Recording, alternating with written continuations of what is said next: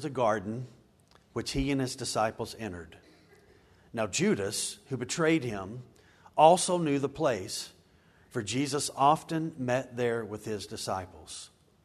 So Judas, having procured a band of soldiers and some officers from the chief priests and the Pharisees, went there with lanterns and torches and weapons. Then Jesus, knowing all that would happen to him, came forward and said to them, "Whom do you seek?" And they answered him, "Jesus of Nazareth." And Jesus said to them, "I am he." Judas, who had betrayed him, was standing with them. And when Jesus said to them, "I am he," they drew back or fell to the ground. So he asked them again, "Who do you seek?" And they said, "Jesus of Nazareth." And Jesus answered, "I told you that I am he. So if you seek me, let these men go." This was to fulfill the word that he had spoken. "Of those whom you gave me, I have lost not one." Then Simon Peter, having a sword, drew it and struck the high priest's servant and cut off his right ear. The servant's name was Malchus. So Jesus said to Peter, "Put your sword into its sheath. Shall I not drink the cup that the Father has given me?" So the band of soldiers and their captain and the officers of the Jews arrested Jesus and bound him. First they led him to Annas, for he was the father-in-law of Caiaphas, who was high priest that year. It was Caiaphas who had advised the Jews that it would be expedient that one man should die for the people. So it's been about 3 weeks since we have been in John's Gospel. Last time we were together, we finished up John chapter 17, which is the great prayer of Jesus. And so somewhere, probably just inside the city walls or just outside the city walls, they have stopped to pray. They had left the upper room and they are walking, and now they get to the place where they're about to cross the Kidron Valley and move over to the Garden of Gethsemane. And so it all begins now. The depth of why Christ came, all of the teaching has been amazing and incredible, the miracles. But the reason that he came to die in our place, to bear our sin, is commencing now, and so it begins. John chapter 13 through 17, these chapters were full of love. They had great warmth. There was a tenderness that was in the midst of that. Great truth was spoken. Incredible power as Jesus spoke about things that were to come. But now as we come to John 18, there is a sudden turn of coldness. There's the hardness of the heart that we see from mankind as this chapter is full of betrayal, denial, and the trials of Jesus. Now, Jesus is still the center of everything in John chapter 18 as he has been, but he's just not the object of love anymore. He will be the object of incredible hatred, but he's still the centerpiece, and he is the centerpiece of how the lost world views him and how it hates him. We will see what the world does if they have an opportunity to have God before them, how they respond. Now, believers respond differently, obviously, but the world's response is this way. It is clear in John 18 where the world really stands on Jesus. Because at the time, the Jewish and the Gentile views at that time were hostile toward him and wanted to destroy him and do anything that it could do. And so we're going to see real life moments in the weeks to come, how the apostles respond to what happens to Jesus. As they stand before the cross later, John and Jesus' earthly mother and the other women watching him die on the cross. And so we will see a number of different ways in which people respond to stress and trial and lack of understanding of what's happening in the moment with someone that they deeply love. Now I want to begin today, and I want to talk about how do we view evil, because we're going to see the personification of evil as it is directed toward Christ in John 18. The human heart, again, left to its own devices, will respond and does respond ultimately to God this way. There are two views in regard to evil that people try to explain in regard to why does evil come? Why is it present? We know from Genesis chapter 3 what is present there as Satan enters the garden and begins to bring temptation. And so I want to just talk for a moment as we begin this morning about how we as Christ followers can come to understand better the nature of God in light of evil. And I want to talk about two things. One in which we embrace here at the church, and secondly, one that has become more popular in more recent days. And Becky, you can go and put those up there. There are two main perspectives when you talk about evil, and one is open theism, and I'll talk about that just for a moment. You can write these down. They're not real difficult. And then the sovereignty of God. Let me talk about open theism for a moment. This teaching says that God ultimately, in a sense, doesn't have anything to do with the trials that come into our lives, because He is like us in a sense, that He doesn't know the future. And so this is what this teaching is there. And so since He doesn't know the future, there's ultimately not really anything that He can do to intervene when things are coming our way. He feels our pain, but it was a surprise to Him as well. Some who embrace this use it to try to teach an understanding, or try to answer the question, what do we do with evil and suffering, to come to an answer to that. And so what is talked about in this is they say that since man has the ability to choose, which man, by the way, does have the ability to choose. We have freedom of choice. We're not robots. We are choosing. And so they say that because we have the ability to choose and can choose things that God ultimately does not fully know, this view therefore affirms that God, listen to this, is then reacting to the world and reacting to the things that we are choosing. So in a sense, it puts us more at the powerful aspect of things and controlling of things. That view, I think, affirms a God who is weak and at the whims of mankind and man's decisions and the things that man decides to do. His lack of knowledge indicates that He can't really fully intervene because He doesn't really know what is happening and coming. Secondly, this view puts man at the center of things, more at the center of the world instead of a God-centered world and sovereignty of God kind of world. Man is more at the center. And thirdly, it removes, I think in a sense, the personal nature of Jesus, of being involved in the things that are going on in our lives. And so this is, if you've not heard of this before, this has become fairly popular in this modern time over the last 20 years. The teaching and affirmation of this.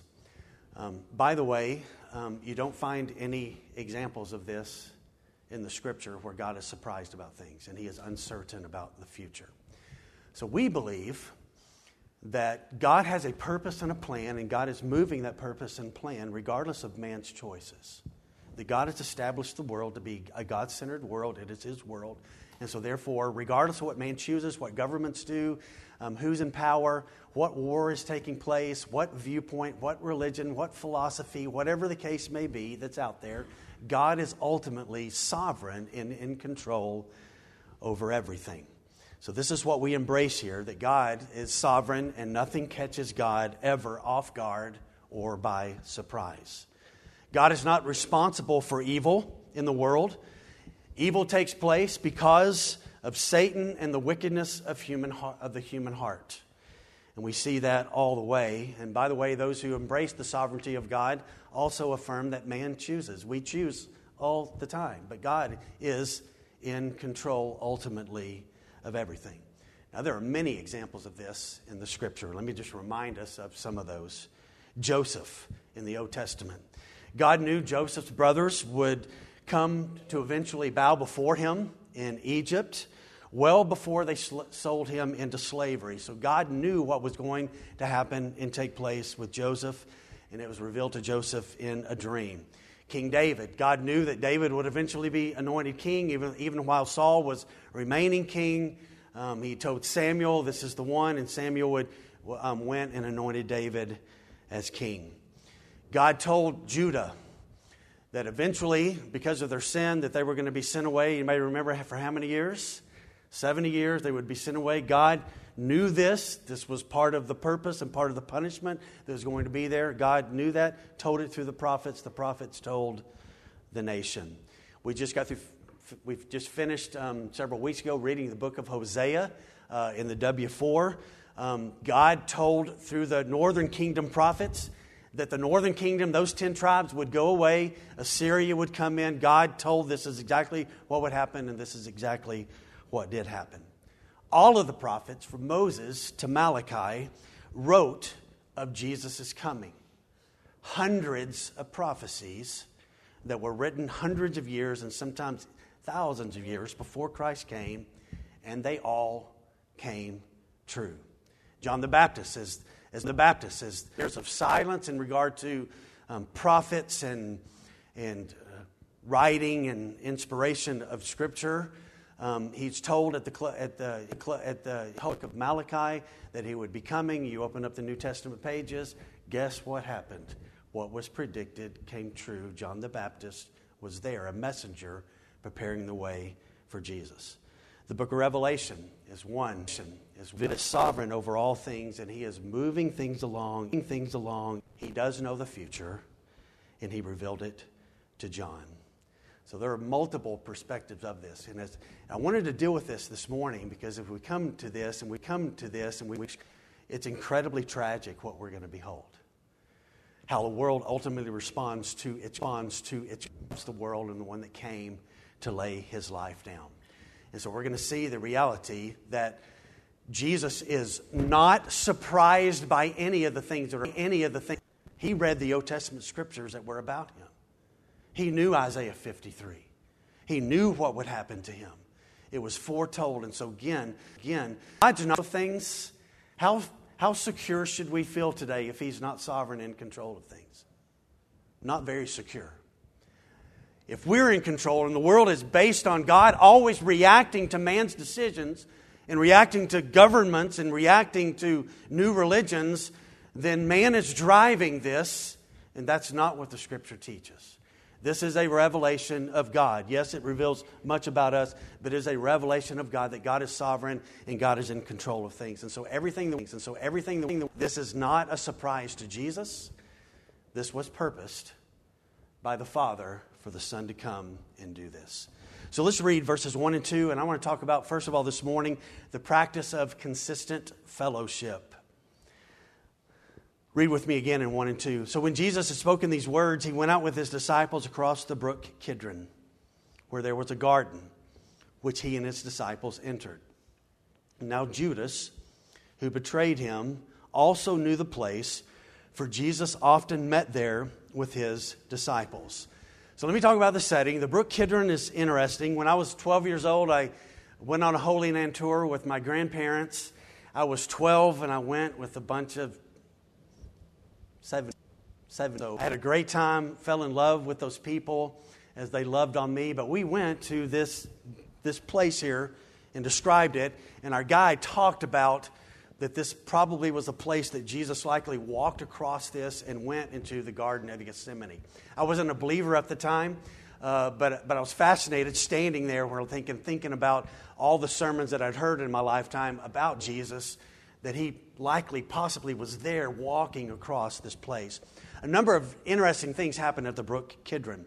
It's where David crossed it when his son Absalom rebelled and David was having to flee from the city. That's where David went across. Interesting, Jesus, a descendant of David, many pictures of Jesus from the life of David.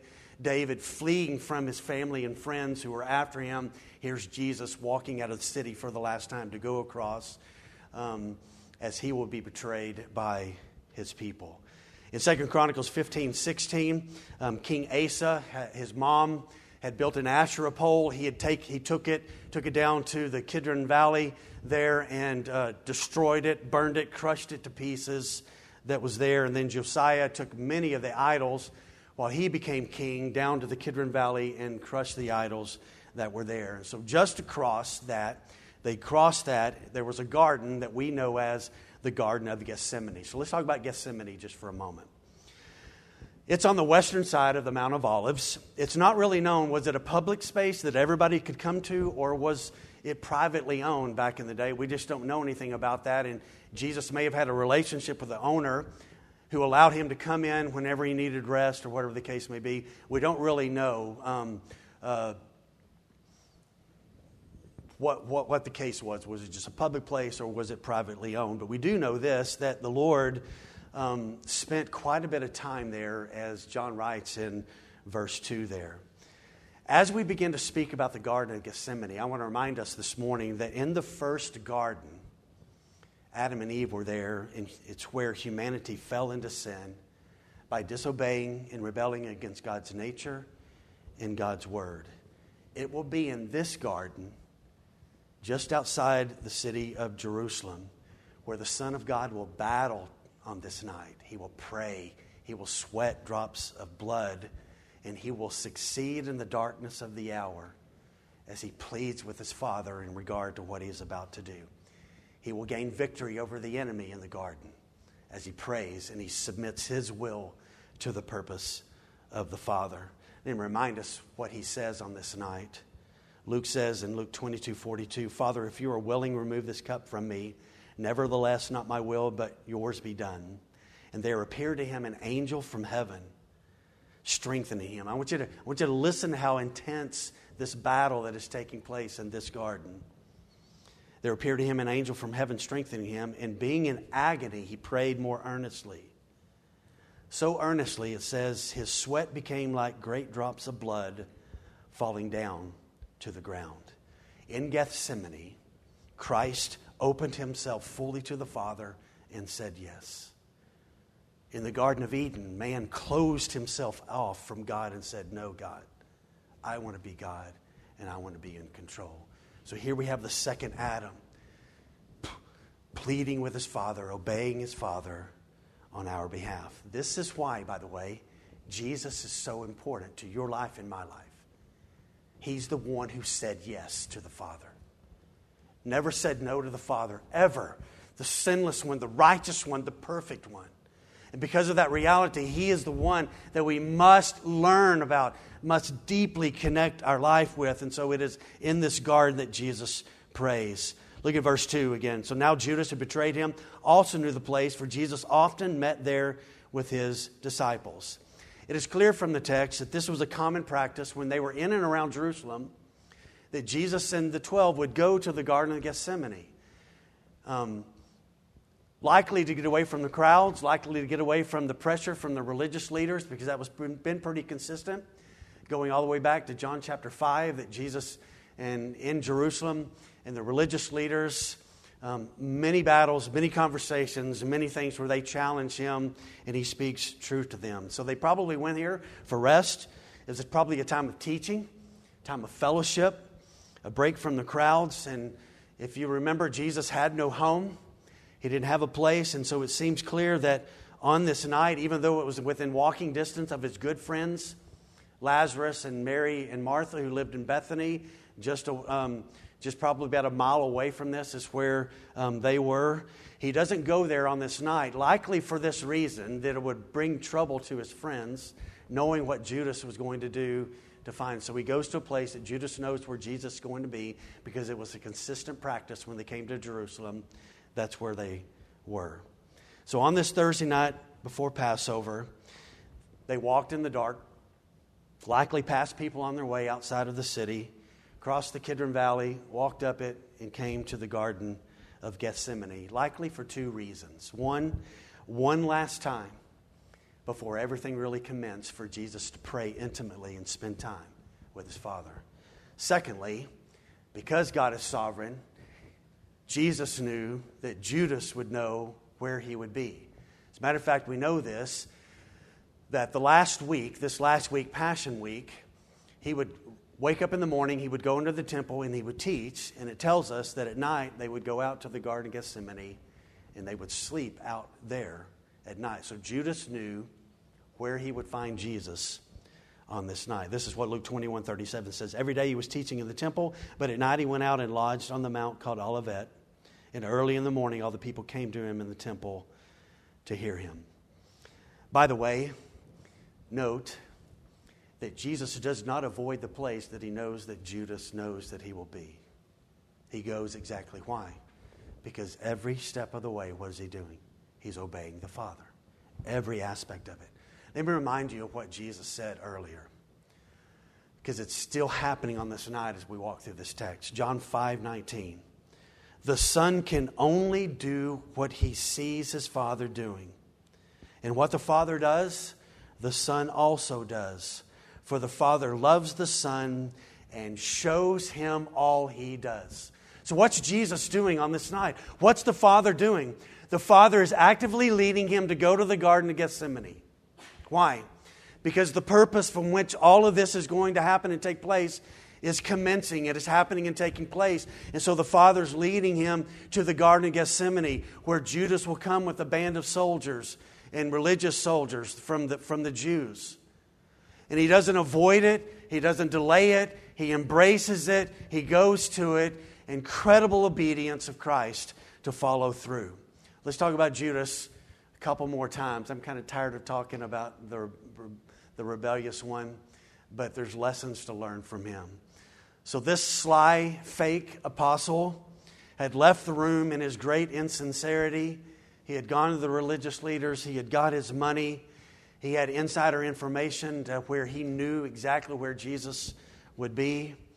And when we look at Judas, we see that when the heart is under the control of the enemy, when the heart is under the control of ourselves and we are guiding ourselves and they are not redeemed, the heart will do anything, even betray the Lord with a kiss.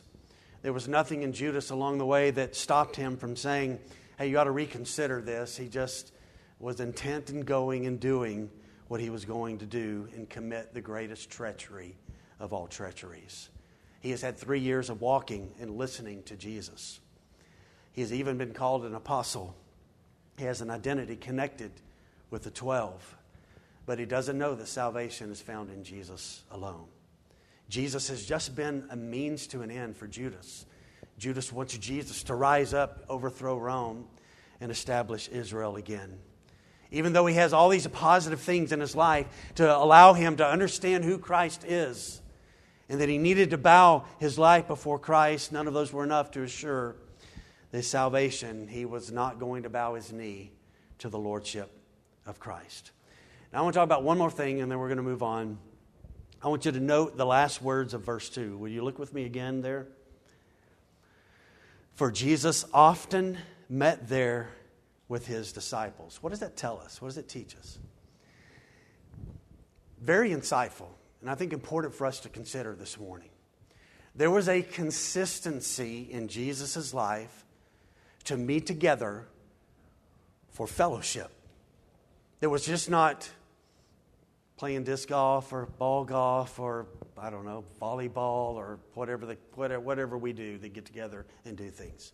They consistently met together for fellowship and prayer and teaching.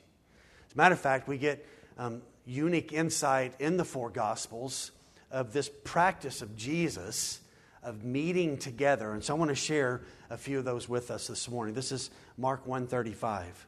So here we have this in John 18. That we learned that Jesus often met there. There was a consistency with this. Here's Mark 1:35. And rising very early in the morning while it was still dark, He departed and went out to a desolate place, and there He prayed. Luke 6:12. In these days He went out to the mountain to pray, and all night He continued in prayer to God. Matthew 14:23. And after He had dismissed the crowds, He went up on the mountain by Himself to pray, and when evening came, He was there alone. Early on in Luke chapter 4, verse 16, we learn of another consistent practice that was in Jesus' life. Luke 4:16, and He came to Nazareth, where He had been brought up, and as was His custom. You understand what that means, right? This is what He did. This is what He practiced. As was His custom, He went to the synagogue on the Sabbath day, and He stood up to read. I just want to remind you and I this morning that we ought to have a garden place that we get alone with others for fellowship, encouragement. So that could be a life group. That could be a consistent practice of drinking coffee at a coffee shop and talking about the Scripture and sharing life with one another. There ought to be a garden place in our life. Sometimes where we're alone in the moment, and then sometimes we're with other people. There is to be our great model, the only real true model that we have. While He was here, lived a disciplined life. There were customs as a part of his life. The Garden of Gethsemane and meeting there was one of those. Going to the synagogue every Sabbath day and gathering with God's people to listen to the Scripture read was a consistent practice of Jesus. And so here's Jesus going to the place that he knows Judas is going to be there. The Father is leading him there. And so he goes to this place. Look in verse 3 now. Let's talk about the second thing. So Judas, having procured a band of soldiers and some officers from the chief priests and the Pharisees, went there with lanterns and torches and weapons. So I did some research this week. How big could a band of soldiers be within the Roman army? It could be up to 600 soldiers. Now, sometimes it could be less than that, but that's the maximum amount that would be 600 soldiers. So when John uses the phrase here, band of soldiers, John would have been acquainted with that reality. So here's probably what happened. So the religious leaders have worked with Rome. Okay, we want to get rid of this guy. They've agreed that it's okay to arrest him, and the religious leaders are there. So they go to some Roman leader, and he sends a band of soldiers. Let's say it's not 600. Let's say it's 200. We're guessing. So not only is it some band of soldiers from Rome, but there's also some soldiers that are connected to the synagogue that are sent with the religious leaders. Likely what is happening here is they know how popular Jesus is with the people, and they're expecting potentially that there's going to be a skirmish in the Garden of Gethsemane, and so they want to be ready. So they want to make sure with a band of soldiers that they're sending enough to be able to deal with this, to be able to arrest Jesus. And I love what Jesus does here. We're going to talk more about it in just a moment. Again, he doesn't hide behind a tree. He just steps out and says, hey, who are you looking for? Jesus of Nazareth. I'm him. I'm the one. He steps forward to make it clear. So they came searching, by the way. I laugh at this. You can laugh with me if you want. You may not think it's funny. They've come to arrest the light of the world with lanterns and torches. And he's not hiding in the darkness. He's there, and he's going to make himself known. There has always been, I remind us, pressure against Christians for the last 2,000 years by governments. And they'll use the police, they'll use armies, they'll use the law, they'll use a court system to come after God's people. Jesus earlier in John chapter 15 has said that this is going to be the case. The world's going to hate you. You need to keep in mind it's going to hate you because it hated me first. This is just the reality. And then you get to John chapter 16 and he tells the 11, on the back end of that, he tells them, listen, in the days ahead, you're going to be arrested. You're going to be brought before rulers. They're going to charge you. There's going to be things there. You're going to be persecuted. They're going to want to kill you and get rid of you because they think if they can get rid of you, that the world will be a better place. And so he's been letting them know this has happened. This has been happening for the last 2,000 years. It is happening today on this planet right now as we sit in this room. In some parts of the world, Christians are under extreme pressure from bands of soldiers, from courts, from liars, and from people who are confused about things. So some officers with the chief priests come as well. It's interesting. They bring, let's say, 250 people to come get Jesus. Little did they know he was going to go willingly. He wasn't going to fight. This is why he came. He was going to agree, and he will submit in a moment and allow him to be arrested. Do you not think he who spoke the world into existence could have dealt with 250 soldiers in the Garden of Gethsemane?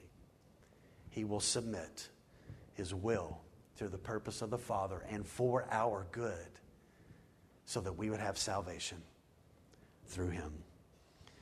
They never welcomed him. It's sad in a sense that things have ended up this way. That the religious leaders are involved in this, and they never fully embraced him. There were just a very small few who believed. We know Joseph of Arimathea and Nicodemus. And there's another place that gave indication that some believed, but they were fearful. And so they wouldn't come out in the open to confess. And the reason is they felt threatened by Jesus. He threatened their system that was built on lies. And they had such great pride that they never would have humility before Him. And the third thing is just this, is they really didn't understand the Scriptures, because the Scriptures' purpose of the Old Testament was to point to Jesus. And there He is, right in front of them. And they want to kill Him. They couldn't embrace what John the Baptist said. I am not even worthy to untie his sandal. And what they said to Jesus was that man is possessed by Beelzebul, by Satan himself. And they mocked him. One more thing about Judas. He trades so much on this night. He had so many positive things. You remember back in John 13, Jesus said, one of you is going to betray me, and they're all looking around the room. And not a one of them thought that Judas would be the one who would be willing to do it. They looked around the room, they couldn't imagine that it would be Judas. See, Judas had, note this, Judas had 11 brothers in his life that loved him. And in that moment, earlier in the night, couldn't fathom that Judas would be the one. But Judas traded it all in.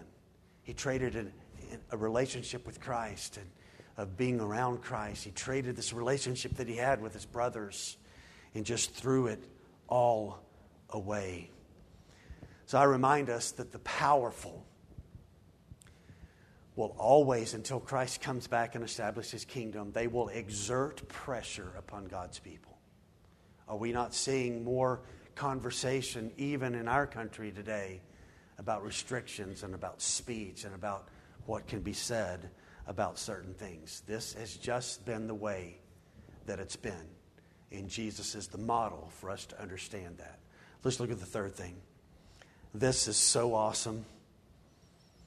I want to talk about the powerful presence of the divine and when He speaks. Look at verse 4 through 6.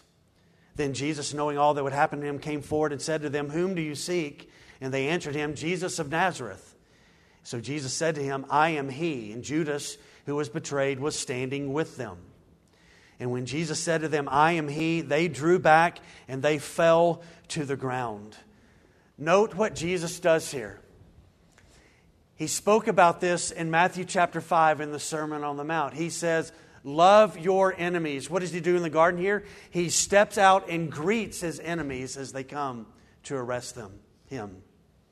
He didn't shy away from the hour and the moment. John doesn't indicate it here. Matthew, Mark, and Luke, already those Gospels had been around for about 3 decades by the time John wrote his Gospel at the end of the first century. And so John gives us a little bit more insight. He doesn't repeat some of the things that those other 3 Gospels. And so here's what Mark records for us. Somewhere in the midst of this took place. Mark 14:43. And immediately while He was speaking, likely when Jesus said, "I am He," somewhere around in there, it says Judas came, one of the 12, and with him a crowd with swords and clubs from the chief priests and the scribes and the elders. Now the betrayer had given them a sign saying, "The one I will kiss is the man. Seize him and lead him away under guard." And when he came, he went up to him and at once said, "Rabbi," and he kissed him. There is a deep trust that Jesus has and that you and I can have when we fully are trusting in God's Word, in God's purpose, in God's plan, with full knowledge of everything that's about to take place. Again, he had read Isaiah 53. He knew that he is the fulfillment of Isaiah 53. He knew all the things that would happen and take place on this night. And so here he is with full knowledge. He steps forward and he says, "I am He." He steps forward to say, "I am the one who is the object of your search." And oh, is there so much more connected to that. I am He. I'm the one you're looking for. He places, God does, eternity in the hearts of every person. Ecclesiastes 3:11. And yet man doesn't know what to do about this eternity, this reality that we are meant to live forever. And doesn't know what do with it. And on this night, the soldiers have no idea what's about to happen and take place. Obviously, the Jewish guard that have come, they don't really know the significance that is happening here. And when he said, I am he, everybody fell down in the garden. I read one popular theologian was a little surprised that they said this, that this really wasn't a supernatural event that happened when they fell down on the ground, and I can't imagine how it's not a supernatural event. Think about this. One single man saying, I am he, and 250 trained army soldiers fall down on the ground. You see, when the divine comes into a place and speaks, it is powerful. It is transformative. It is wondrous. So possibly hundreds of trained soldiers all falling back on the ground before one single man. This was not just Jesus of Nazareth. They were standing in the presence of the sovereign Lord of the universe. And his presence brought an awe that overwhelmed hundreds of people on this night as they fell down. So again, I want to come back to Judas for a moment. What happened to Judas when this happened? Only two possibilities. One is he fell down as well. As Jesus said, I am he, that he went down exactly, fell back exactly like the soldiers. Or the other possibility is this, is that everybody fell down and he remained standing, making it clear who the betrayer of the Lord is. We don't really know what happened, but one of those two. But the event in the garden also reveals this, what I go back to that I shared in the beginning about open theism and the sovereignty of God. This event in the garden reveals to us that Christ was not caught up in the midst of those who hated him. His life was in the hands of the Father. He wasn't at the hands of Judas's betrayal. His life was in the hands of the Father. And tragically, this supernatural event that takes place in the Garden of Gethsemane seems to have no effect on anybody. Now, if you note there, they fell down, and now let's go to the next thing. Look at 7 through 9, and he's going to say, I am he again. Verse 7. And let's talk about the promises that will be fulfilled here. So he asked them again, whom do you seek? And they said, Jesus of Nazareth. And Jesus answered, I told you that I am he. And I wonder right there if people are like, okay, I'm bracing again for the I am he. Because when he said that last time, he said, look, I am he. And then he says to them, so if you seek me, let these men go. And this was to fulfill the word that he had spoken. Of those whom you gave me, I have lost none. Let's talk about this just for a moment.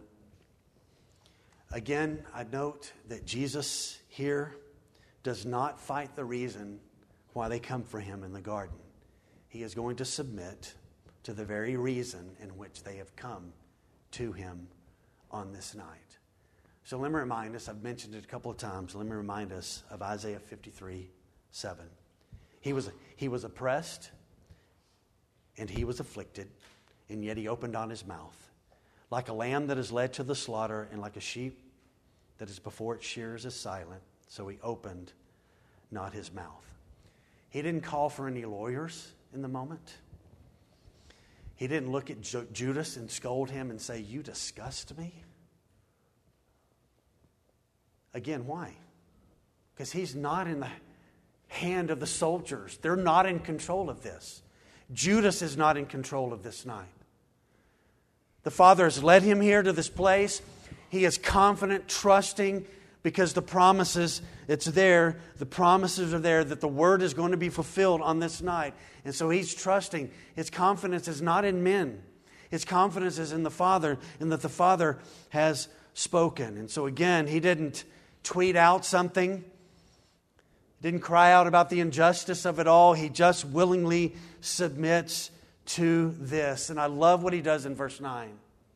Don't miss this. Sometimes we read the narrative part of things, and we're like, is there any deep truth in there? Yes, anytime Jesus acts, there's deep truth. I want you to note this. He is ever their shepherd, ever leading them, ever caring for them. So look at verse 8. Jesus answered, I told you that I'm he. So if you seek me, you let these men go. He speaks here on behalf of the 11 and for their safety. These men will take the gospel all over the world. They're not going to die this night. Now they're going to be worried in just a moment. They're all going to run away and they are going to flee, but they're not going to die right now. But one last time, he's going to speak on their behalf to the authorities. It's the very last time that he will do this physically. In the future, he will be with them spiritually as they stand before leaders.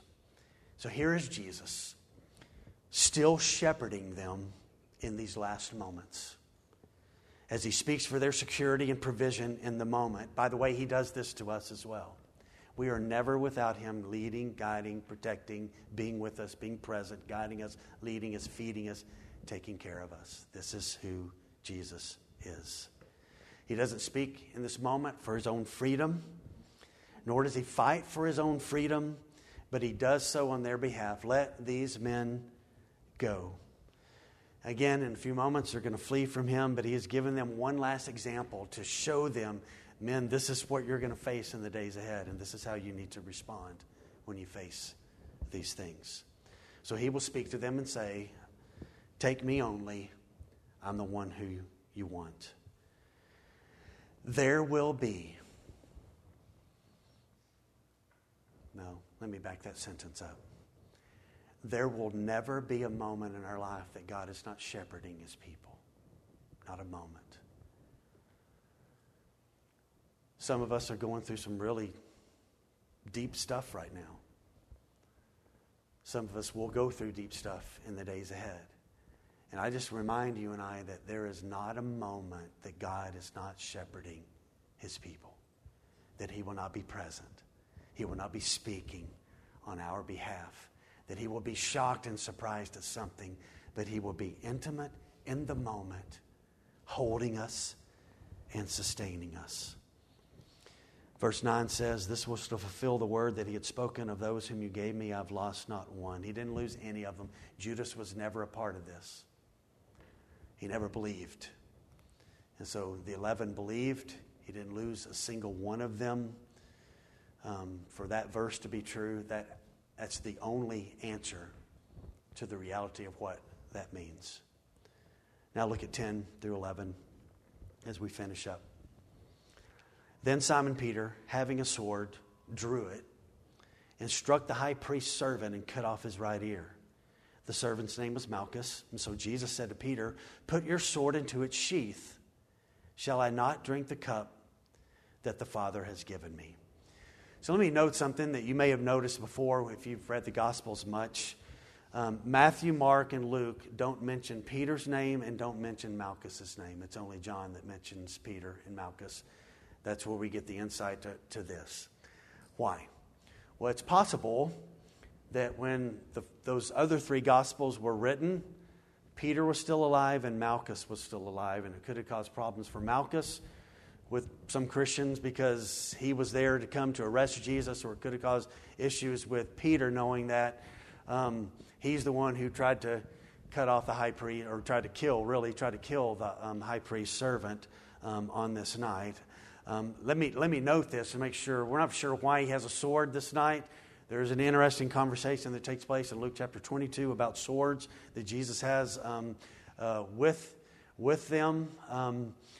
But he's got a sword in the garden, and he's not aiming. I don't know how you aim to just cut an ear off, to be honest. I guess I don't think Peter was a samurai swordsman. He was like, okay, time to fight.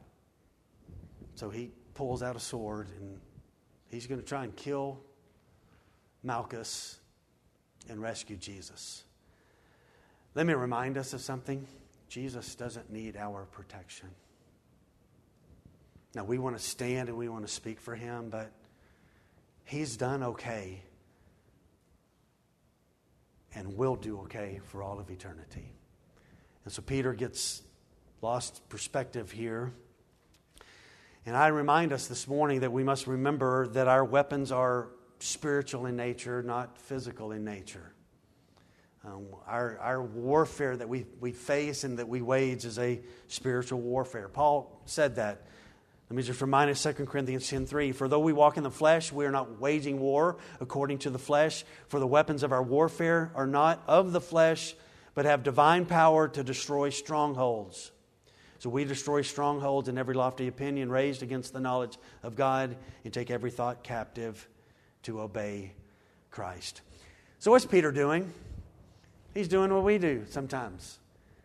What has Jesus been telling them for months? He's going to Jerusalem for what? What's going to happen when he gets to Jerusalem? He's going to be arrested. He's going to be betrayed. He's going to get into the hands of the religious leaders, and they're going to kill him, and yet he will rise on the third day.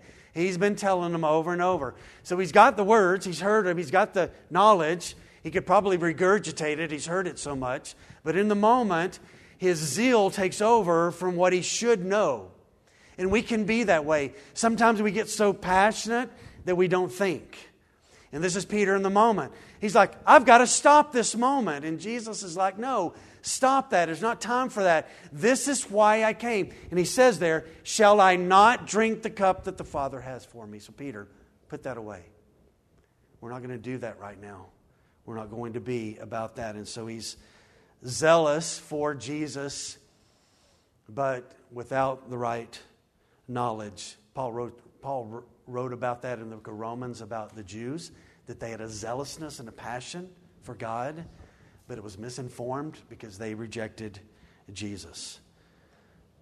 Paul writes about his zealousness in the book of Galatians chapter 1, where he writes about how he was a passionate persecutor of the church, and then Jesus opened his eyes and he realized, oh, my passion was not grounded in the right knowledge. And isn't that the case with us, that when Christ does open our eyes, we see right and we adjust, and that was what happened and took place with Paul. A couple more things. Talk about Malchus for a second. Why is his name mentioned here? I don't know fully. Leads you to wonder, did he think through this night? Because I want you to know what happens that tells us this, that Jesus takes the ear and puts it on his head and reattaches it, and it's healed. And again, Jesus shepherding speaks on behalf of Peter and says, and kind of diffuses the situation, and it just reminds them, I'm the one that you're looking for, and Peter's not arrested, because what he just did would be an arrestable offense. And so Jesus, again, in the moment here, calms down this. And so the tender grace of Jesus, though Peter's zealousness in the moment is off base, Jesus does two unique, tender things. Malchus has come as an enemy of Christ. He's wrongly lost his ear. He's following orders to come, and he's healed anyway. And secondly, Jesus in the moment tenderly protects Peter from being arrested. And so let's move from Peter just for a moment to Jesus. Jesus says, will I not drink the cup that the Father has given me? He did not need Peter fighting for something not to happen that absolutely must happen. And so I remind you and I of us that you and I need to be wise in the battles in which we wage and we fight for. To make sure that the reason we fight for these things, that there's a foundation of Scripture that is there. Because sometimes we can have a zealousness that is not connected really to the Scripture. We're just zealous about something. And the foundation we need to stand on. So here's Peter standing on, I'm not going to let this happen, but this is the purpose of why which Christ came, is that he would be arrested and betrayed and go to the cross. So Jesus here, confident, trusts in the Father in this moment. Let's close with this. 12 through 14. So the band of soldiers and their captain and the officers of the Jews arrested Jesus and bound him. First they led him to Annas, for he was the father-in-law of Caiaphas, who was the high priest that year. And it was Caiaphas who had advised the Jews back in John 11:49 that it would be expedient that one man should die for the people. And I want you to note this as we finish the text. Here is the Almighty God, who's never had a beginning and will never have an end, who spoke the world into existence, who Hebrews 1 says upholds the world by the word of His power. Right now, that's what He's doing. Why is the world not disintegrating? Because Jesus is upholding the world right now. So here is the Almighty God, so powerful, so holy, so righteous. What does He do in the moment? As He submits to the Father, He submits to evil people who have come to carry out the task for which He came. The meekness of Jesus is amazing. He has so much strength in this moment. So much strength in this moment. And yet it's under control as He submits to the Father that He is to be arrested and He is to go to the cross. So I'm going to close just with a couple of thoughts about what do we do with this text this morning. What are some practical lessons that we can take away as we leave today and head into our week and head into our life? This should be a part of our lives. Here's the first one. If you're taking notes, these aren't on the screen. Here's the first one. You and I must look at Jesus and we must practice and live like He did while He was here. We must make it our practice to find places of fellowship and worship. Not every now and then, but it must be a practice of ours where we are connected in community, studying the Bible, coming together with the people of God. This is what Jesus did. This is what He practiced. Relying on the Father, having community, studying the Word, gathering together, going to the synagogue as was His custom. We must make it our practice as well. Secondly, our passion for Christ must be grounded in biblical knowledge. Not self-knowledge, not the latest trends knowledge, unless that trend is biblical. But our passion for Jesus must be grounded in knowledge. In other words, here's how I describe it. If we're going to stand strong and be passionate, there must be something to stand upon that's clear in regard to the Scripture. That our zealousness is grounded in something that is true, that the Scripture strongly affirms, not just a feeling that we have or desire that we have. And so again, on this night, Jesus has been telling them, this is what is going to happen. He's even told them, on this night, one of you is going to betray me. And as it unfolds before Peter's eyes, he pulls out a sword and is like, no, I'm going to stop this. And so his passion gets in the way of what Jesus has been telling him. And this is important for us in our lives as well. Here's a third thing that we can take away. We are to be, as our Lord, courageously following the will of God for our lives. No matter the cost, no matter the sacrifice. Again, Jesus said, what the Father does, where He goes, what He says, He's told me what to say, He's told me what to do, and I will be about that. We must be that as well. That must be a practical thing. We must be as Christ is. Again, on this night, He doesn't avoid the moments. Hearing them coming, they're coming with torches. He steps forward. Who are you looking for? We're looking for Jesus of Nazareth. Well, that's me. He courageously steps forward and lets it be known who He is. Fourthly, His word should bring us to our knees. As Jesus says, I am He, and the soldiers fall to the ground, you and I, as God's people, we must bend the knee. There must be the practice of bending the knee. So when we come in here, we're not entering in here going, oh, I know all this. Or we have some kind of, whatever the case may be, we must always be willing, Lord, open my eyes, open my ears to Your truth. that I can see what's there and to yield to the word that has come to us. Is this not amazing that this has come to us? This has come to us, God's heart and ink. His very nature, His revelation of Himself has come to us. And so we come and we bow. We bow before His nature and we bow before His word. Here's the last practical thing. Everybody, can we agree that this afternoon is uncertain for all of us? Totally uncertain. Okay. It'll probably go normal, but life is just uncertain. We've learned that in the last 2 years. Very, very, very uncertain. So I want to remind us that when those moments pop up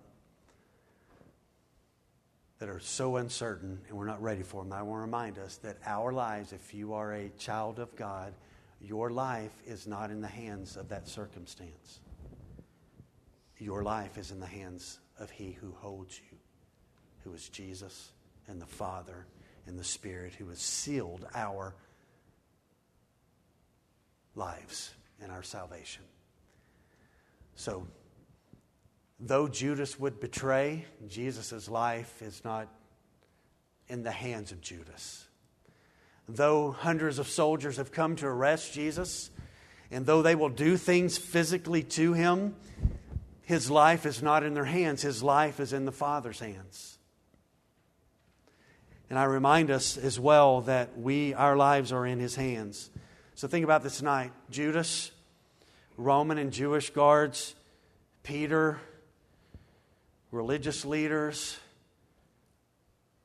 the crowd the next day that shouts, "We'd rather have Barabbas than Jesus." He's going to have a long conversation with Pilate in John chapter 19. Jesus' life is not in the hands of Pilate. His life is in the hands of the Father. And we must ever remember that as His people, the world can rage, but we belong to God. Is that not great news today? We belong to Him. John 10, we are in Jesus' hand. We are in the Father's hand. Paul's writings, we have been sealed by the Holy Spirit, a deposit guaranteeing our inheritance. And so we have great, great security today. And there will be circumstances that will be out of our control, but not out of His control, ever will they be out of His control. And so Jesus on this night teaches us that our lives are in God's charge and God's power, and He can be trusted. Amen? Amen. Let's pray.